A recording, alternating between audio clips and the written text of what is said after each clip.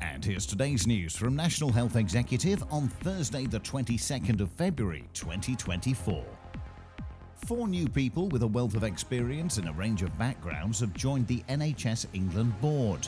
The new non-executive directors include Professor Dame Helen Stokes-Lampard, the former chair of the Royal College of GPs, and Professor Sir Robert Lechler, the former president of the Academy of Medical Science.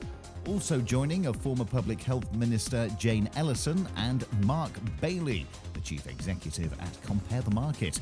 NHSE says 2 new associate non-executive directors will also be announced shortly. A new 24-hour infusion treatment is set to help advance Parkinson's disease patients. The treatment is designed to help the body better transmit messages between the part of the brain and nerves that control movement. The treatment is set to be rolled out from the 27th of February and will be for patients who are not responding to oral medicine but have responded to the drug levodopa.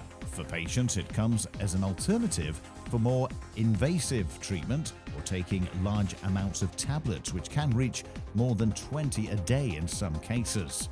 And the government has launched baby loss certificates for parents who have experienced a pregnancy loss before 24 weeks. The new service is to help support parents through their grief and recognise their loss. The rollout of baby loss certificates was a recommendation made in the Independent Pregnancy Loss Review. The Scottish Government launched a similar memorial service last October.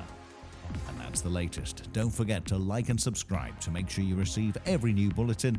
And check out our stories in full on our website, nationalhealthexecutive.com.